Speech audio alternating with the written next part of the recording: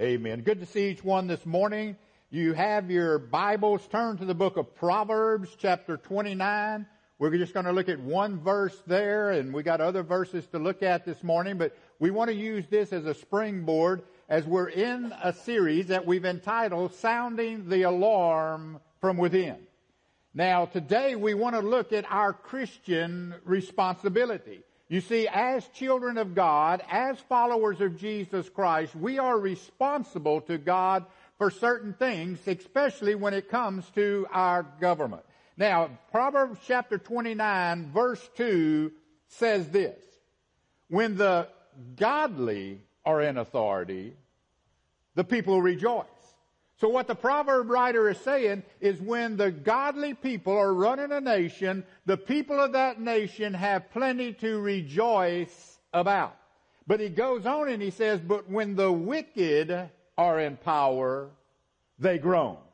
I want to suggest to you this morning there's a lot of groaning going on within our nation because we got a lot of wicked people in positions of leadership within the United States of America because Christian people have been failing on their responsibility as to who they put in office in elected positions. Now, Election Day is almost here. In fact, early voting began this past Tuesday, October the 13th.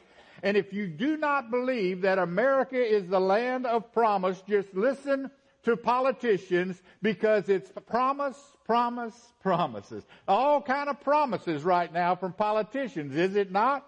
Now, a 4-year-old girl tugged on her dad who had been watching these political talk shows and she stopped him and she said, "Daddy, please read me a fairy tale." Well, by now the dad was tired of seeing and hearing all these campaign ads and this rhetoric.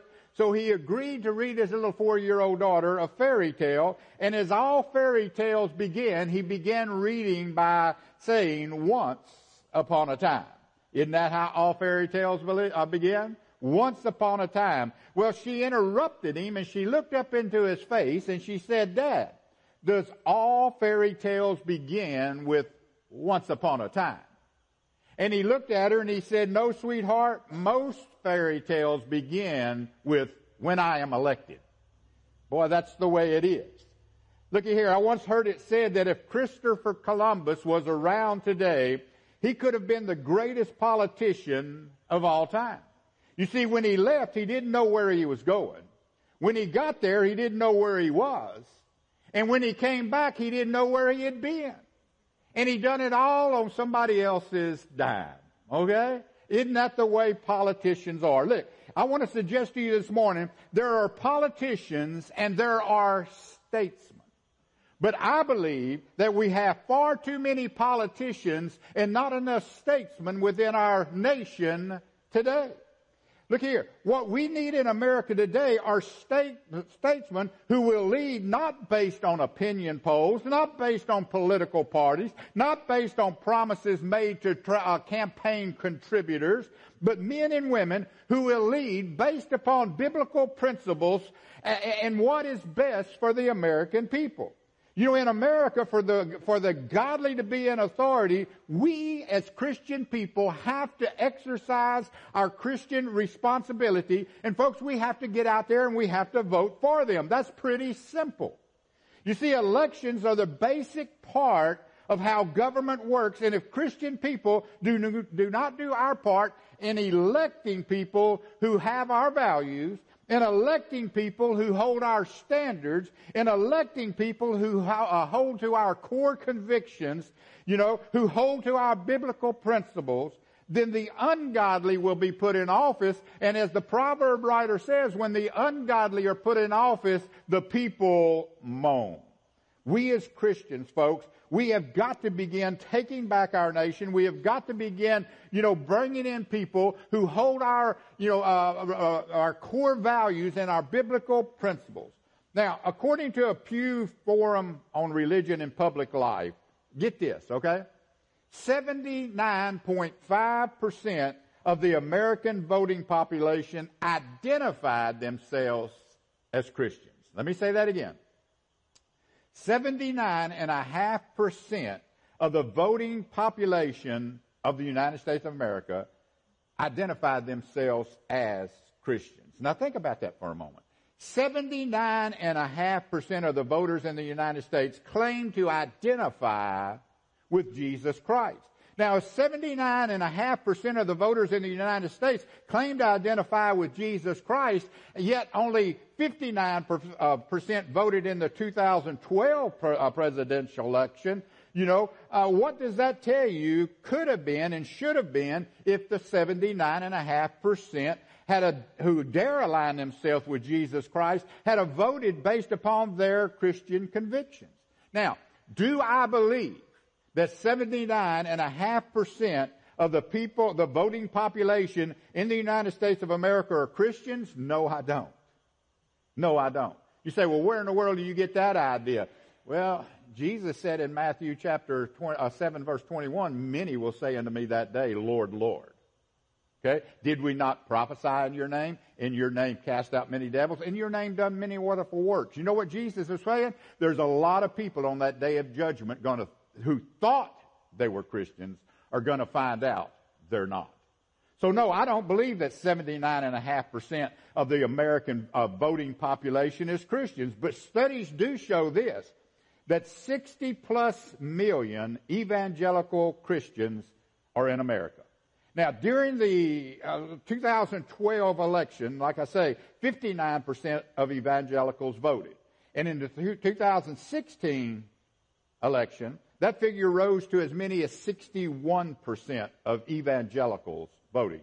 Now, can you imagine if we could get that figure to 70% of evangelicals who claim to be Christians to cast their votes based upon their biblical values rather than voting for a person who promises them food stamps, free health care, free college, and free housing? Folks, we can control this nation with godly people. With godly people. Look, why is it our responsibility as believers in Jesus Christ to be involved in government? Though some say Christians to stay out of politics and keep politics out of the church, they don't understand the history of our great nation. Let me just give you a brief history lesson, okay? Many people have never heard of the Black Robe Regiment. Some of you probably here this morning have never heard. You say, what in the world is the Black Robe Regiment? Let me explain that to you for just a moment. The Black Robe Regiment was the name given by the British, okay? They placed this name upon the courageous and patriotic American clergy during the founding era of our nation. You see, the Black Robe Regiment was men of God who spoke out concerning the issues of the day, and they were instrumental in America winning her independence. Every Sunday, these patriotic, pastors, these courageous pastors, they would stand in their pulpits wearing their long black, robes, and they would preach the Word of God without fear and with boldness and with unapologetic. These men were godly men who would get in their pulpits and they would basically tell the people what and who they should vote for and who they should not vote for, because they understood that in order to have a great government, you have to have great citizens. And the way to have great citizens is to have great people that are rooted in the foundation of the Word of God. Week after week after week, these guys would expound on the principles of the proper role of government and the proper role of individuals, all underneath the kingship of our Lord and Savior Jesus Christ. Now, as these pastors, they did not just teach the principles of independence, they participated on the battlefield to secure that independence. Now, let me give you one of the numerous examples, okay? It's the pastor Jonas Clark. In fact, we've all heard about Paul Revere's famous ride. Everybody's probably heard about that, okay? But, excuse me, when Paul Revere set off on his famous ride shouting, "The British are coming, the British are coming," you know where he was headed? He wasn't just riding through town to let people know that the British are coming, the British are coming. He was headed to the home of Pastor Clark in Lexington. Now, patriotic leaders John Hancock and Samuel Adams was lodging with Reverend Clark, as they often did. And after learning about, the approaching British forces, Hancock and Adams, they turned to Pastor Clark and they asked him, he said, "Are the people ready to fight?" And Pastor Clark said, "I have trained them for this very hour." I have trained them for a very... Listen, what is wrong with America? Let me tell you what's wrong with America. This type of vigor has left our pulpits, and because of it, America is lacking great citizens. Therefore, we're lacking great leaders. You see, the idea of the church that should stay out of the government, that's what's gotten us to the point where we are as a nation. The fact is, the church should be an influence in government, and no person, I'm going to say this a couple of times so you'll understand what I'm saying here. No person, I do not believe, should be elected to office in our great nation who him or herself is not guided by our Lord and Savior Jesus Christ.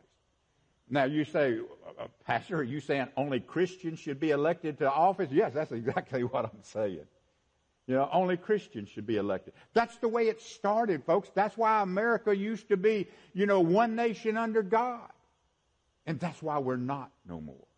We've got people, making laws, for our nation that could care less what God thinks about the laws they make. Let's get started on this morning. First thing I want you to see here is this. Government is one of the three institutions that God established. He established government, He established the family, and He established the church. Now, the book of Romans 13 says this, "For there is no authority except from God, and those which exist are established by God." Okay? Now, look here.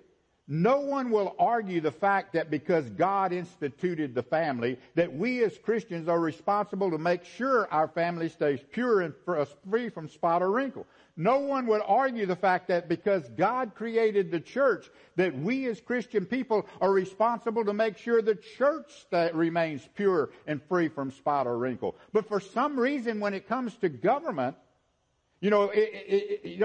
people say, well, it's hands off for Christian. Folks, government is one of the three things that God instituted, and we're going to look at that here in just a moment. Look, for years we were told that the church and politics are like oil and water and they don't mix. That could be no further from the truth, folks. No further from the truth. The family is in bad shape today, but what kind of shape would the family be if we had the same mentality about our family as we do the government? The church is not in real good shape today, but how far would it be if we had the same mentality, that we have with the family? But listen, if Christians do not begin involving themselves in the political scene and take more of an interest in what's happening within our government, we are headed for a cliff that has no bottom to it. Look, since God established the institution of government, would He then tell us to keep your hands off? Think about that. If God created, or if God established, and we're going to see here in just a moment, He did. But if God established the institution of the government, trust me, He would not tell His people, but keep your hands off of it. Look, God expects us to get involved and make a positive impact and lead the way to real and lasting change, just as Christians have done since the founding of this nation. Look, one form of government, or our form of government, is based on biblical principles. What you see, the way we're set up as a nation today, is all based on biblical principles. Many don't realize that our entire government system was founded on biblical principles. In fact, Moses, when he was instructed by God to set up a governmental system for Israel, God was very clear to Moses on the character of those who would be chosen. Here's what God told Moses in Exodus chapter 18, verse 21. He said, select. Now look at God said. He was giving Moses instruction how to set up the government for Israel. He said, Moses, first of all, select capable men from all the people. Then he said, the second thing, Moses, select men who fear God. And the third thing, Moses, select trustworthy people who hate dishonest gain and appoint them. Who is them? Making reference to those who are capable, those who fear God, and those who are trustworthy. Appoint them over the thousands, the hundreds, the fifties, and the tens. Let's take a look at that for just a moment. First of all, he said, pick capable men.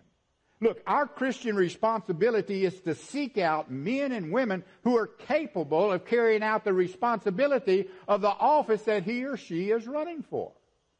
Look, one reason our nation is in the shape that it's in today, folks, is because in 2008 and again in 2012, people elected a man to the White House who was not capable of handling the job. And not only the White House, but they voted for people in the Senate. They voted for people in the House. They voted for governors, mayors, on down the line, who were not capable of doing the job, all because they was voting for a political party instead of seeking God for men who are capable of carrying out the task. The second thing, what did he say? God-fearing people. God-fearing men. Look, if a person does not fear God, this is what we're saying. If a person does not fear God, that person will not make decisions based on how God may view their decision. They could care less how God cares. Oh, I'm going to vote for, killing babies up to the 40th week. In fact, I'm going to vote like we talked about last week about even delivering a baby and then making a decision whether we want it to live or not. I don't care what God thinks. I don't care how God looks at it. You see, that's what happens, folks, when we do not elect people who fear God. They could care less about the decisions that they make. I fear that because of a lack of Christians fulfilling our responsibility, our government is saturated with ungodly men and women who could care less how God feels about the decisions that they make. Now, I want to say this. I applaud men like Congressman Louis Gohmert and Senator Ted Cruz, who I believe allow their Christian convictions to influence the decisions they make. Look here. But I shudder at the thought. I shudder at the thought of men and women like Chuck Schumer and Steny Hoyer and Nancy Pelosi and Kamala Harris and AOC and many others in leadership positions who thumb their nose at God and His written word. Look, when we step into the voting booth, folks, we need to leave our donkey, we need to leave our elephant at the house, and we need to vote based upon our homework as we've looked and we see where all these men and women stand on issues that affect us as Christians and affect us as a nation.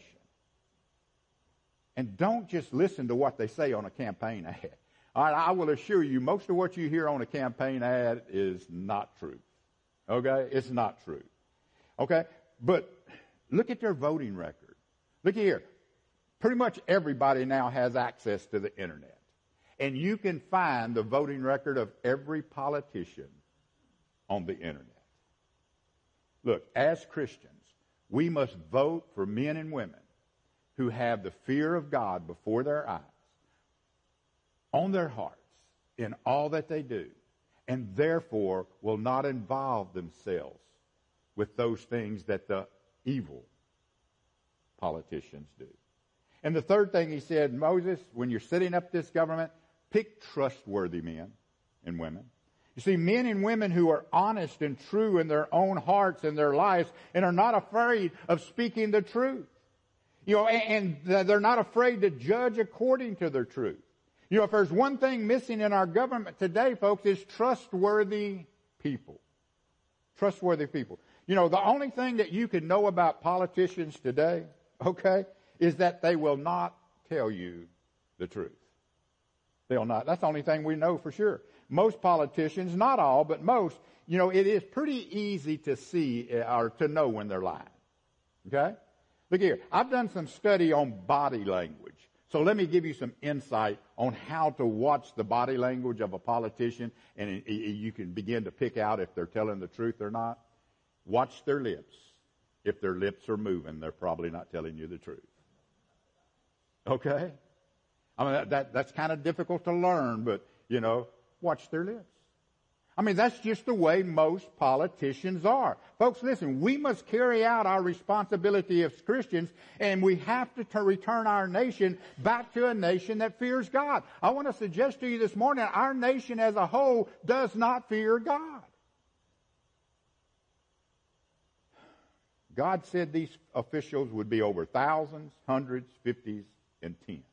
You see, these characteristics apply to those desiring to serve from the White House to the school board. That's why he said set them up, because some's going to serve over thousands, some's going to serve over hundreds, and that's the system of government.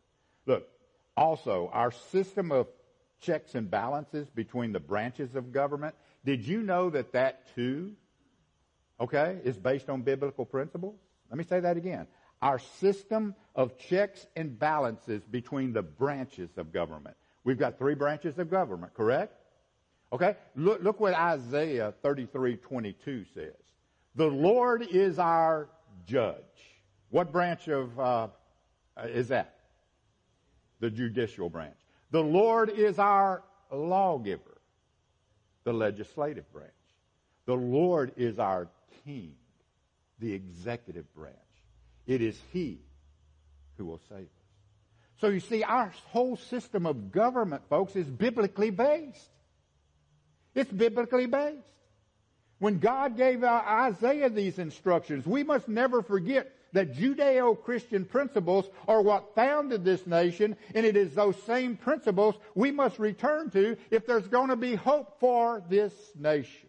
So when you look back, you find that Christians have been involved in not only the founding, but the shaping of American culture and government from the very beginning.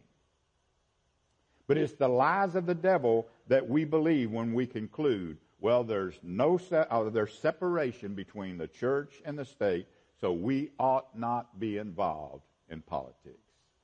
Folks, again, that's the way God set it up. Listen, Jesus said, He said, guys, you are the salt of the earth. You are the light of the world. Now, let's talk about this for a moment. The only way to make a difference in culture, if we're the salt of the earth and we're the light of the world, that means we're to make a difference in this world. And the only way to make a difference in culture is to be involved in it. So if we're not involved in it, how are we going to be salt and light?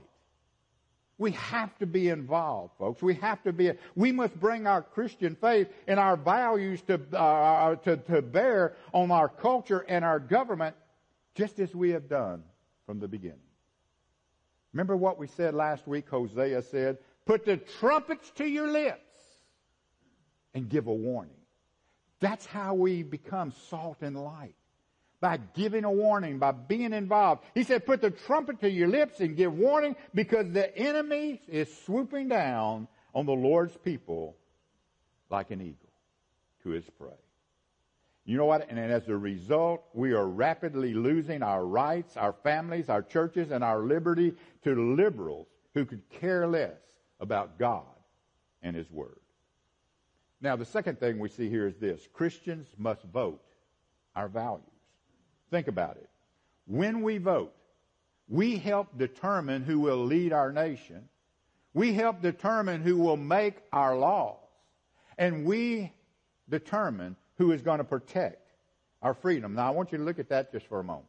When we vote, we help determine who is going to lead our nation. That's the executive branch. In other words, we determine who's going to be president, who's going to lead this nation.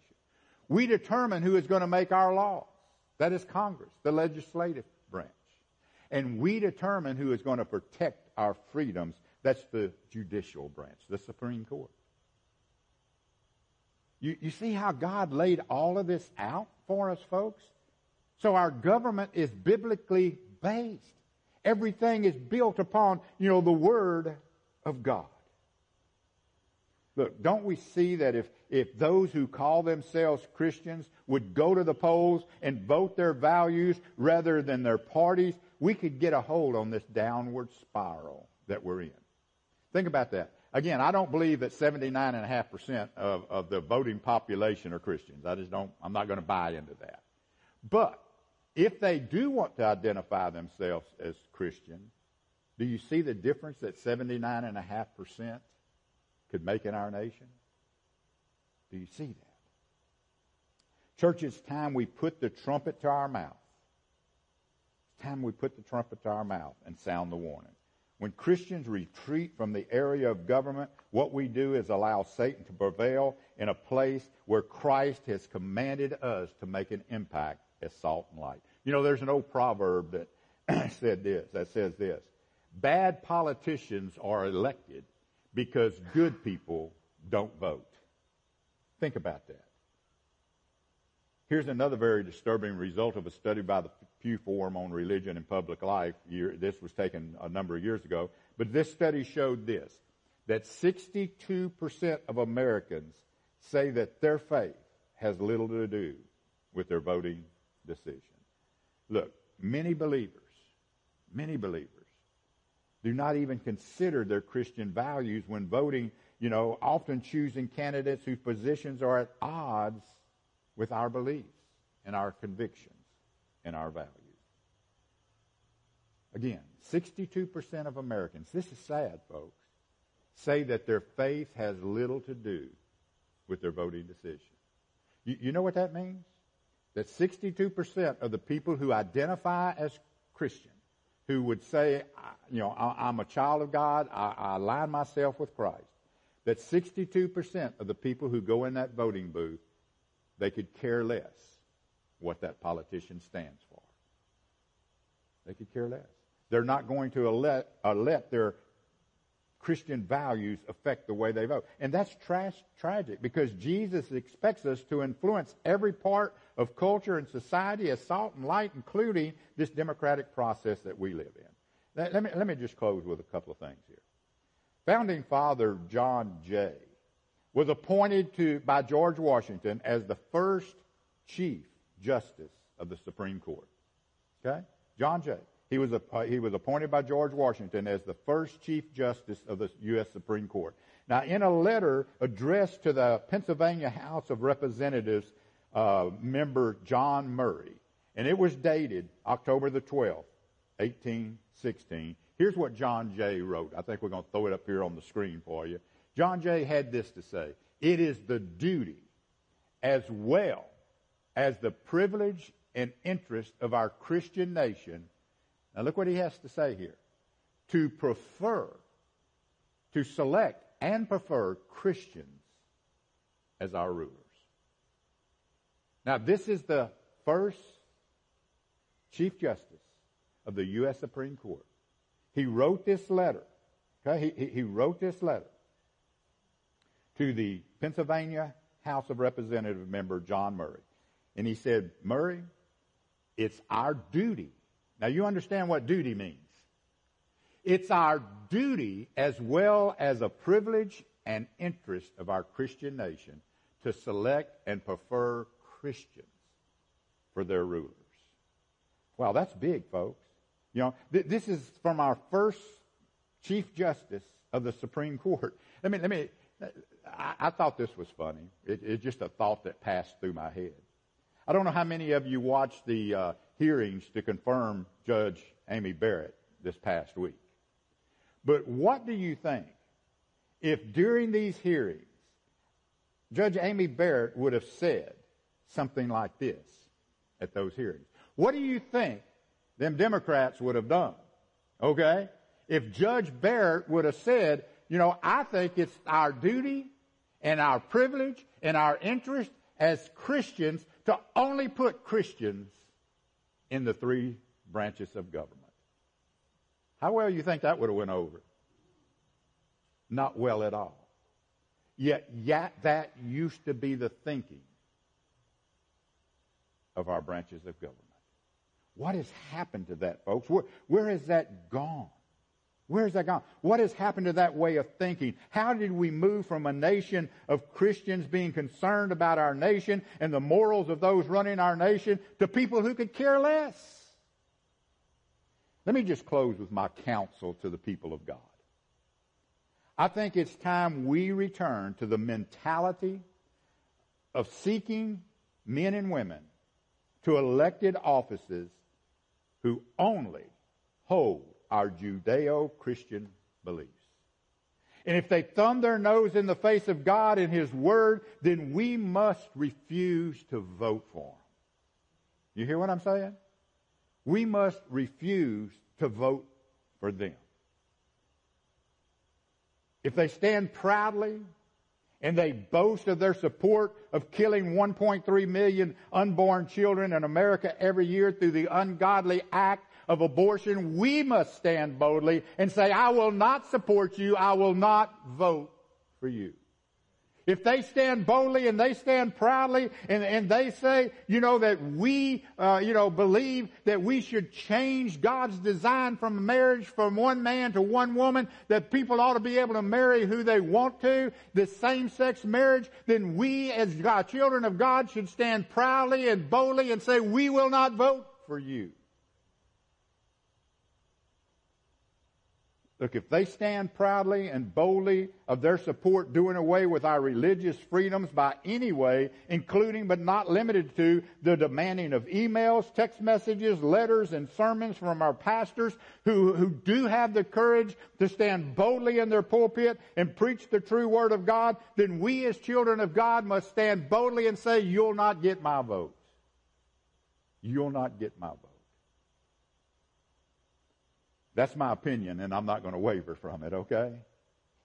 Listen, our loyalty does not lie with any political party.